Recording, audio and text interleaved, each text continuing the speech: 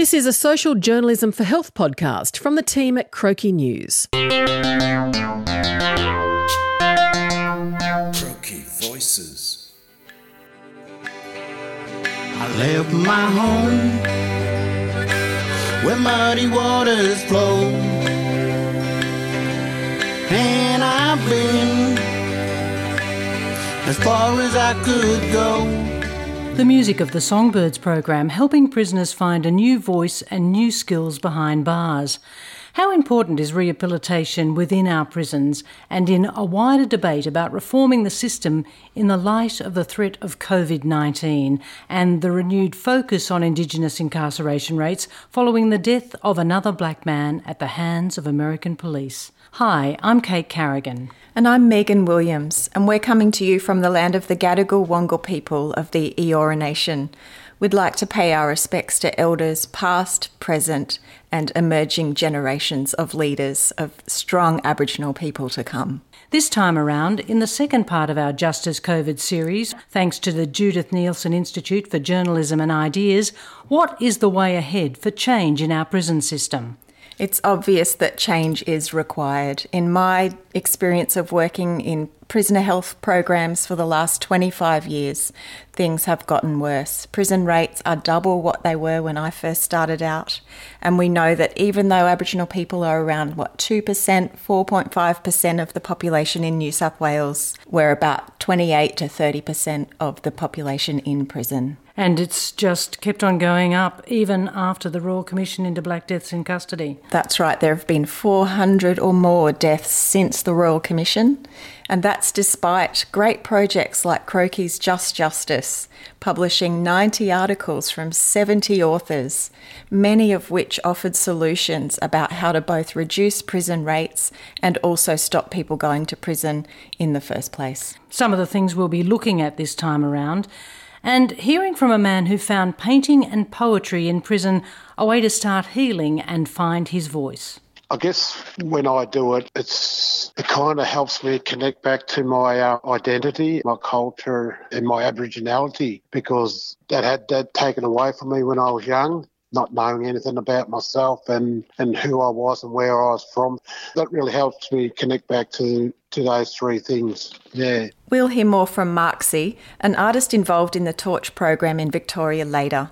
But let's start with Change the Record. My name is Cheryl Axelby.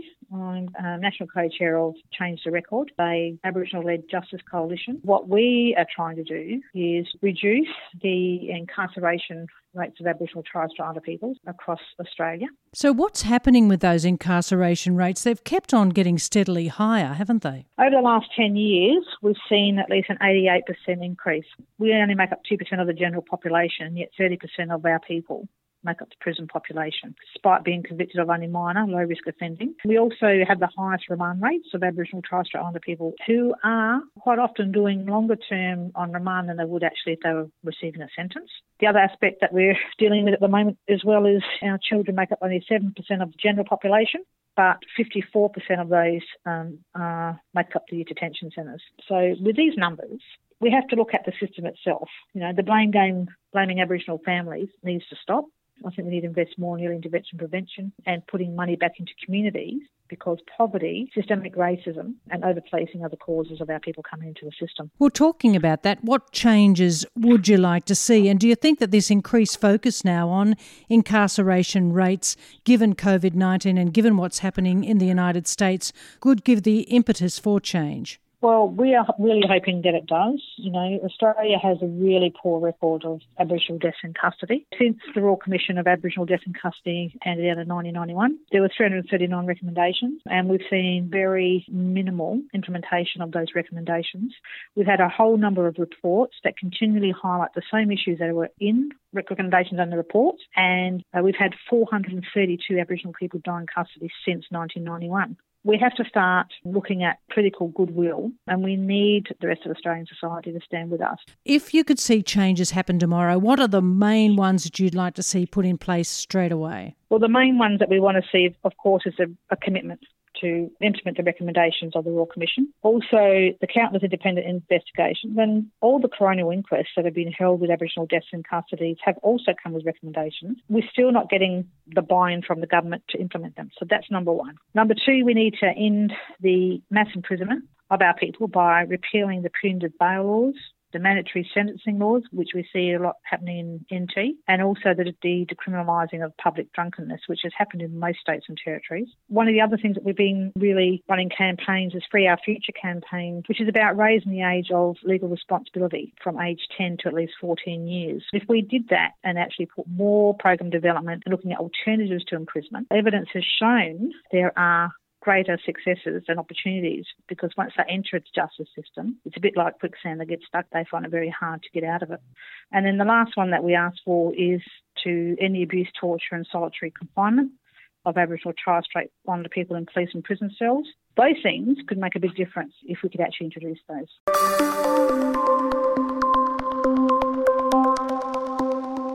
Now to the US, which has erupted with protests over the death of black man George Floyd in police custody.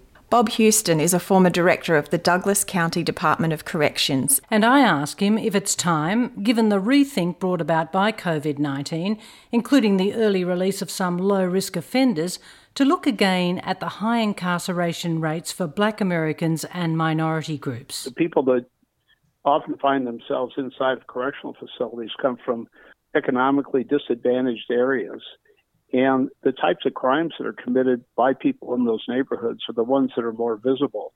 The crime options available to people who are poor are very visible, whether that be a theft, a robbery, a crime against person of some sort. So, yes, I mean, there are things previous to the justice system intervening that can really help the schools, the communities.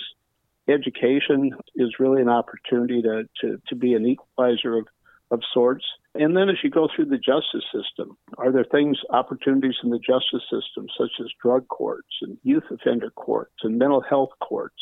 Are those available options to keep people out of incarceration? Most of the work happens before it even gets to the door of corrections. Is it time, do you think, for an increased emphasis on education and retraining? Because it's an expensive option, isn't it, putting people behind bars? Yes, it is expensive, and it's money that could really serve a lot of prevention practices. One thing that to be known about is that prison directors, prison wardens, prison case managers have always been interested in reform. Reform should happen every day.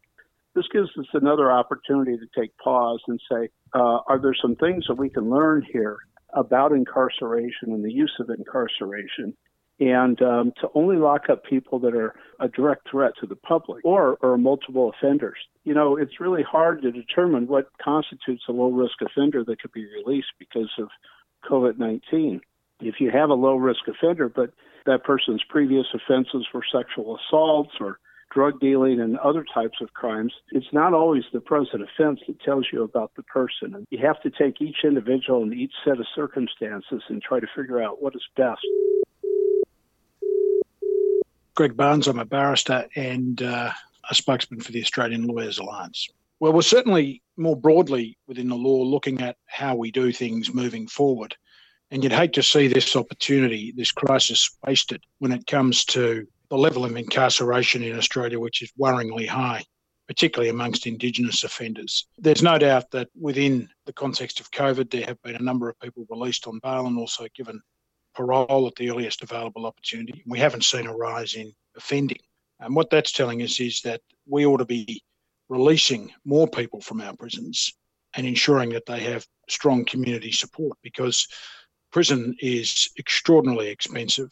It's a case in Australia, like the United States and the United Kingdom, that taxpayers don't get value for money because it doesn't have the deterrent effect that politicians think that it might have. Then you think that these low-level offences, people caught up and put inside for those reasons, there should be a move maybe to more home detention, to more community intervention programs? Well, home detention is very useful for people who have family and need, for example, to be able to work, or alternatively, they're carers for older parents. And increasingly now we're seeing the case that you'll get a person who's an offender who might also be the full-time carer or sole carer for an elderly parent. We should also, though, be looking at community-based sanctions. Community-based sanctions are cheaper. They're actually harder for many offenders because they do require an ongoing commitment to rehabilitation and reform. And they have much higher rates when it comes to successful outcomes. That is, people not re-offending within 2 years of completing the order. Do you think that one area where they could particularly apply is with First Nations offenders? Do you think these sorts of measures should be particularly targeted there? You would hope that in relation to Indigenous offenders, Australia would make a concerted effort, and particularly governments in the Northern Territory, Western Australia, Queensland, would make a concerted effort to substantially reduce the number of Indigenous offenders who are in prison, because it's the highest rate in the world. It's scandalous that that's the case. And what's more scandalous is that there's not a greater commitment on the part of governments to reduce that figure. So we need to have far greater involvement by Indigenous communities in the sanction process and sentencing process for Indigenous offenders, because we know when it does happen, it works. There's a justice reinvestment program at Burke in New South Wales, which has been highly successful in reducing the number of Indigenous offenders. Why? Because it's been designed and works for and works with Indigenous communities around Burke and other areas of Western New South Wales, and it ought to be translated across Australia. That's Greg Barnes from the Australian Lawyers Alliance. And Megan, have you seen many of these successful programs used across the country? There are three that come to my mind at the moment. One are the successful sobering up shelters in the Northern Territory, for example. The other is policing by Aboriginal people in Western Australia, the subject of a new documentary called Our Law, premiering at the Sydney Film Festival. And then at the other end of the spectrum, there's the great civil law service for Aboriginal communities run by Legal Aid New South Wales that are dealing with issues people have with the police, with finances, with scams and with funerals, for example, addressing those things before they might become complicated and end up as criminal law issues. And would you say they're not being used enough at the moment, that they should be used more broadly? That's right. There's absolute evidence to say that the need is greater than the number of services that are funded. What about juvenile justice, particularly since the Royal Commission into the Dondale Centre in the Northern Territory? The High Court has now ruled that the use of tear gas on young detainees at Dondale was illegal.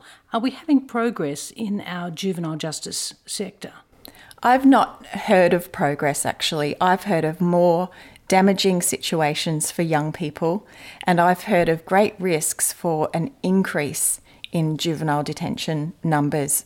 We've got to look at the precursor to that, which is often Aboriginal young people's engagement in the out-of-home care system, and those rates are rising. And in New South Wales, we've also had cuts to the peak body ABSEC, responsible for delivering good services to support families and reduce out-of-home care rates. Someone who does work with young people, particularly young women, is Debbie Kilroy, the founder of the Sisters Inside organisation, which supports women who are or have been incarcerated. She says the conversation should be about abolition, not reform. So how do we stop the number of people being criminalised by the police, stop the number of people being remanded in custody, and how do we get people who are in prison out? And not with the reform ideas and strategies of home detention, wearing electronic monitors, what we call e-carceration, so that they're released out in the free world like the rest of us to get on with life. So how do you get to that conversation, though? A lot of people would hear that and just go, well, you can't do that because people have offended. They need to be punished in some way. You just can't let them go. So where would you funnel them? When people say that to me, I understand very quickly that they obviously have no idea who's actually being criminalised in prisons. Because if you understand from the Law and Order campaign and who actually is being criminalised in prison,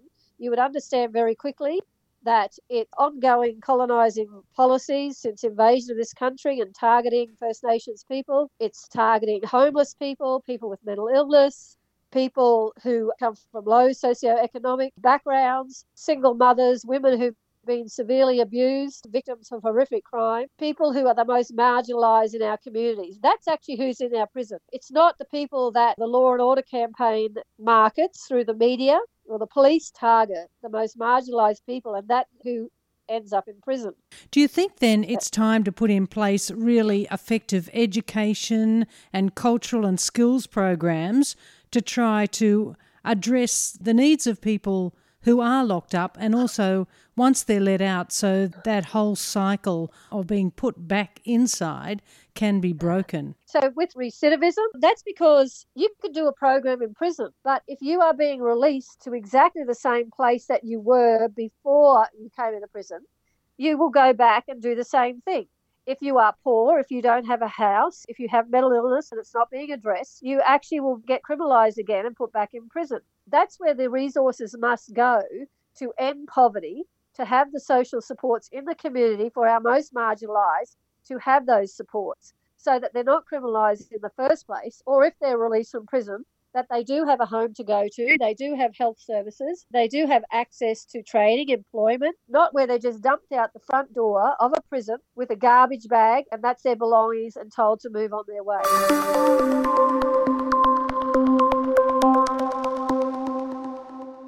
So what about changes inside prison in terms of education and skills development? Someone with an insight into what's happening is Ron Wilson, the president of the Australasian Corrections Education Association. He says COVID-19 has had one positive impact, at least, in seeing authorities open up access to online education, but that the provision of education and training varies across the states. In the recent stats that have come out about the involvement of prisoners and offenders in education programs around the state, have shown some varying perspectives. Some of the states have got a very high percentage on vocational education and training for those in custody, with the purpose of saying that by building up the employability skills, and those currency skills are where the employment options are in our community, we've got a better chance for supporting people in that transition to their community or to the community in order to get work, to be able to support lifestyle, support their families, etc. Some other states have taken a slightly different perspective and said it's the development of literacy, numeracy and digital capabilities that are really important. Queensland's actually got a so much stronger involvement with adult prisoners in the higher education sector than any other state. Is that a situation in Queensland paying off in rates of recidivism? There's bits and pieces of research in Australia that are looking at the impact of the employability skills and the gaining of these higher education skills that relate back to the reduction of reoffending. I'd have to say that our research capabilities in Australia have been really poor compared to the research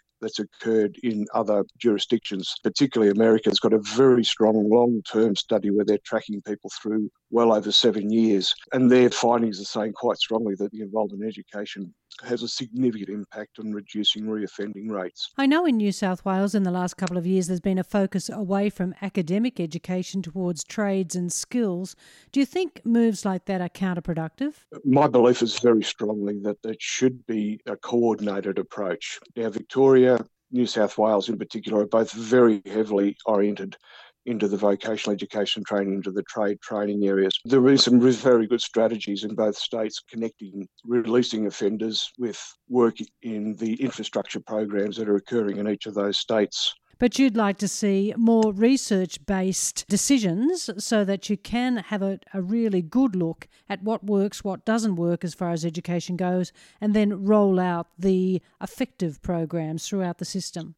Absolutely. If I have a bias in many ways, I think the role of education is absolutely critical to assist offenders. Well, speaking about that, we have an incredibly high incarceration rate for First Australians peoples. What about education programs that are specific for Indigenous prisoners? To me, this is a huge problem. The imprisonment rate for Indigenous people, despite the findings of the Royal Commission so many years ago, has been steadily increasing. There's been a 39% increase over the last 5 years of Aboriginal prisoners and a significant number of Aboriginal women in Victoria. Why? Why is that? That's the question. After all of our findings from the Royal Commission, those things aren't seen to grab that traction. In saying that, there are some really important cultural programs where each of the prisons are connecting with local communities and engaging local community elders to come and work with prisoners. Well, my name is Murray Cook, and I'm the coordinator and developer of the Songbirds Arts and Music Program in New South Wales prisons. That's Murray Cook, who runs the Songbird program for prisoners in New South Wales through the Community Restorative Centre. More from him in a moment and another of the songs. But first, let's hear from Marksy. That's that artist involved in The Torch, which delivers the Indigenous Arts in Prisons and Community program in Victoria. Thomas Marks. My people are Gunai, Kurnai people from down East Gippsland. I started painting pretty much straight away once I got the paints and cams and brushes. Eventually I was told that the Torch program had workers that came and visited the Aboriginal prisoners and was told that they have exhibitions every year. So 2018, I did my first ever painting for the Torch program, and it was a poem about my life growing up as a stolen generation person. Put it in the exhibition and it actually got sold. So, yeah. How does it make you feel when you're able to create those artworks? It makes me feel that I've achieved something. It kind of makes you feel like you're worth something, especially being inside prison. You're pretty much classed all the same. It makes you feel like you're worth something and you pretty much achieved something that you've never achieved before. And what inspires you when you sit down to create an artwork, to paint or to write a poem? For me, what inspires me is because I've come from a stolen generation background and it's something that I've struggled and I probably still continue to struggle with it today. And when I do a poem, I'll just sit down, take it through my head, how to put these words together. So I write it down, and once I'm happy with what I've written down, I will then put it down on canvas and just do some artwork around it. And that's pretty much how I go about that. Has it been healing for you? Do you find it a healing process? Yeah, because I'm getting my story out there. A lot of people don't have an understanding of what it's like to be a stolen generation child. They just think it never happened. So you need to get your story out there so they actually understand. And yeah.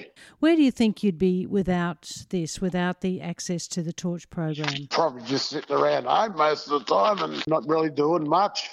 Has it given you confidence to do other things? Yeah, it gave me a lot of confidence, especially when a painting gets sold. And it's just not about the money either. I've said before, I kind of think the money's the bonus part. For me, the painting has done a lot more for me in my life. I guess when I do it, it kind of helps me connect back to my identity, my culture and my Aboriginality, because that had that taken away from me when I was young. Not knowing anything about myself and who I was and where I was from. That really helps me connect back to those three things. Thomas Marksy Marks, and there's a Torch virtual exhibition on at the moment. We'll put the links in the show notes at croaky.org.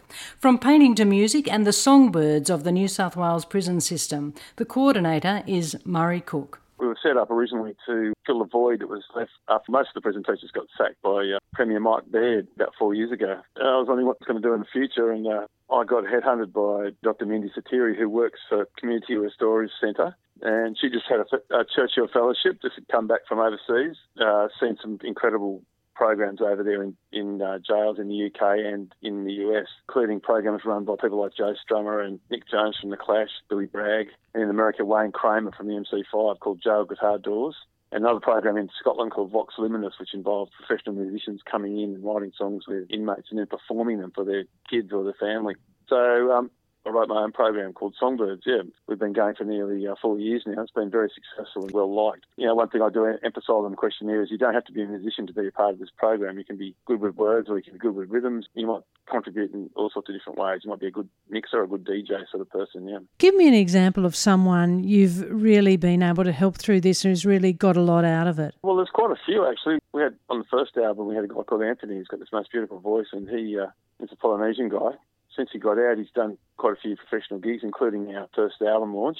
And another guy, Levi, who's a rapper from Broken Hill, young Koori rapper, he got out and he's in Sydney at the moment. He's been looked after by Community Restorative Centre because that's what we do. And he's going to do a show on our excellent Jailbreak program talking about his rap. Levi's looking forward to, now he's out of jail, trying to establish a music career. Unfortunately, COVID got in the way, but seen a lot of my ex-class members out busking on the street, still using the same sheet music I gave them in jail. They get their first welfare check on a cheap guitar and they go out there and busk, and they make good money. They make $200 or $300 a night. Wow. It's a pretty good, not a bad way to earn a living, and you don't have to go and kowtow, send a link or be ashamed of having a criminal record in a job interview or anything. You just go out and do it. It's a huge boost to their self-esteem, and say to them at the beginning of the course, your life is really valuable, even though you might seem to you very miserable. A lot of people are interested how you survived in there, you know what I mean? Like, it's quite an amazing feat that they survive in such a hideous environment, really. It's quite a dog-eat-dog in there. Men and women, it's rough and it's tough. The songs you get in there tend to be very much from the heart, and they tend to be very genuinely expressed. A lot of people have had trouble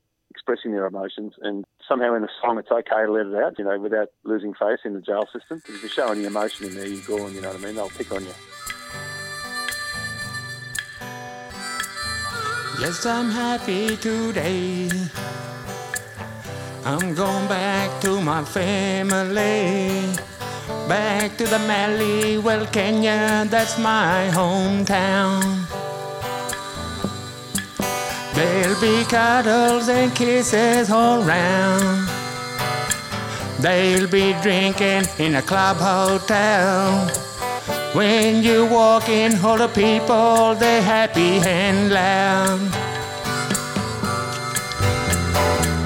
I guess that's just the whole well Kenya way.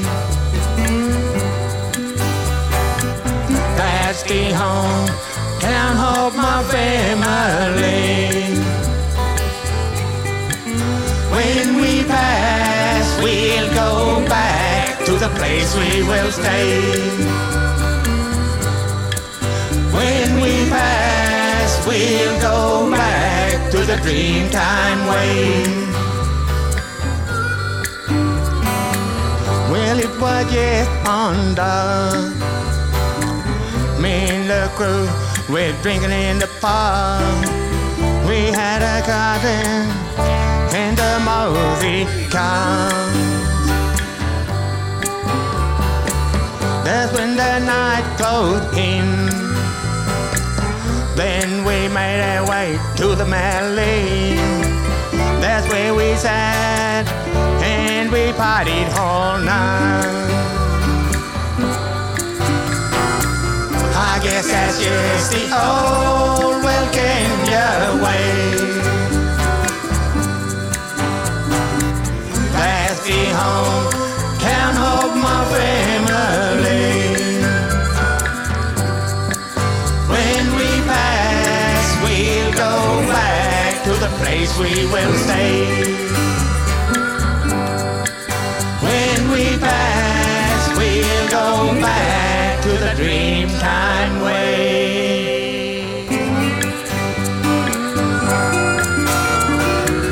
I guess that's just the whole well Kenya way. That's the hometown of my family. When we pass, we'll go back to the place we will stay. When we pass, we'll go back to that Dreamtime way.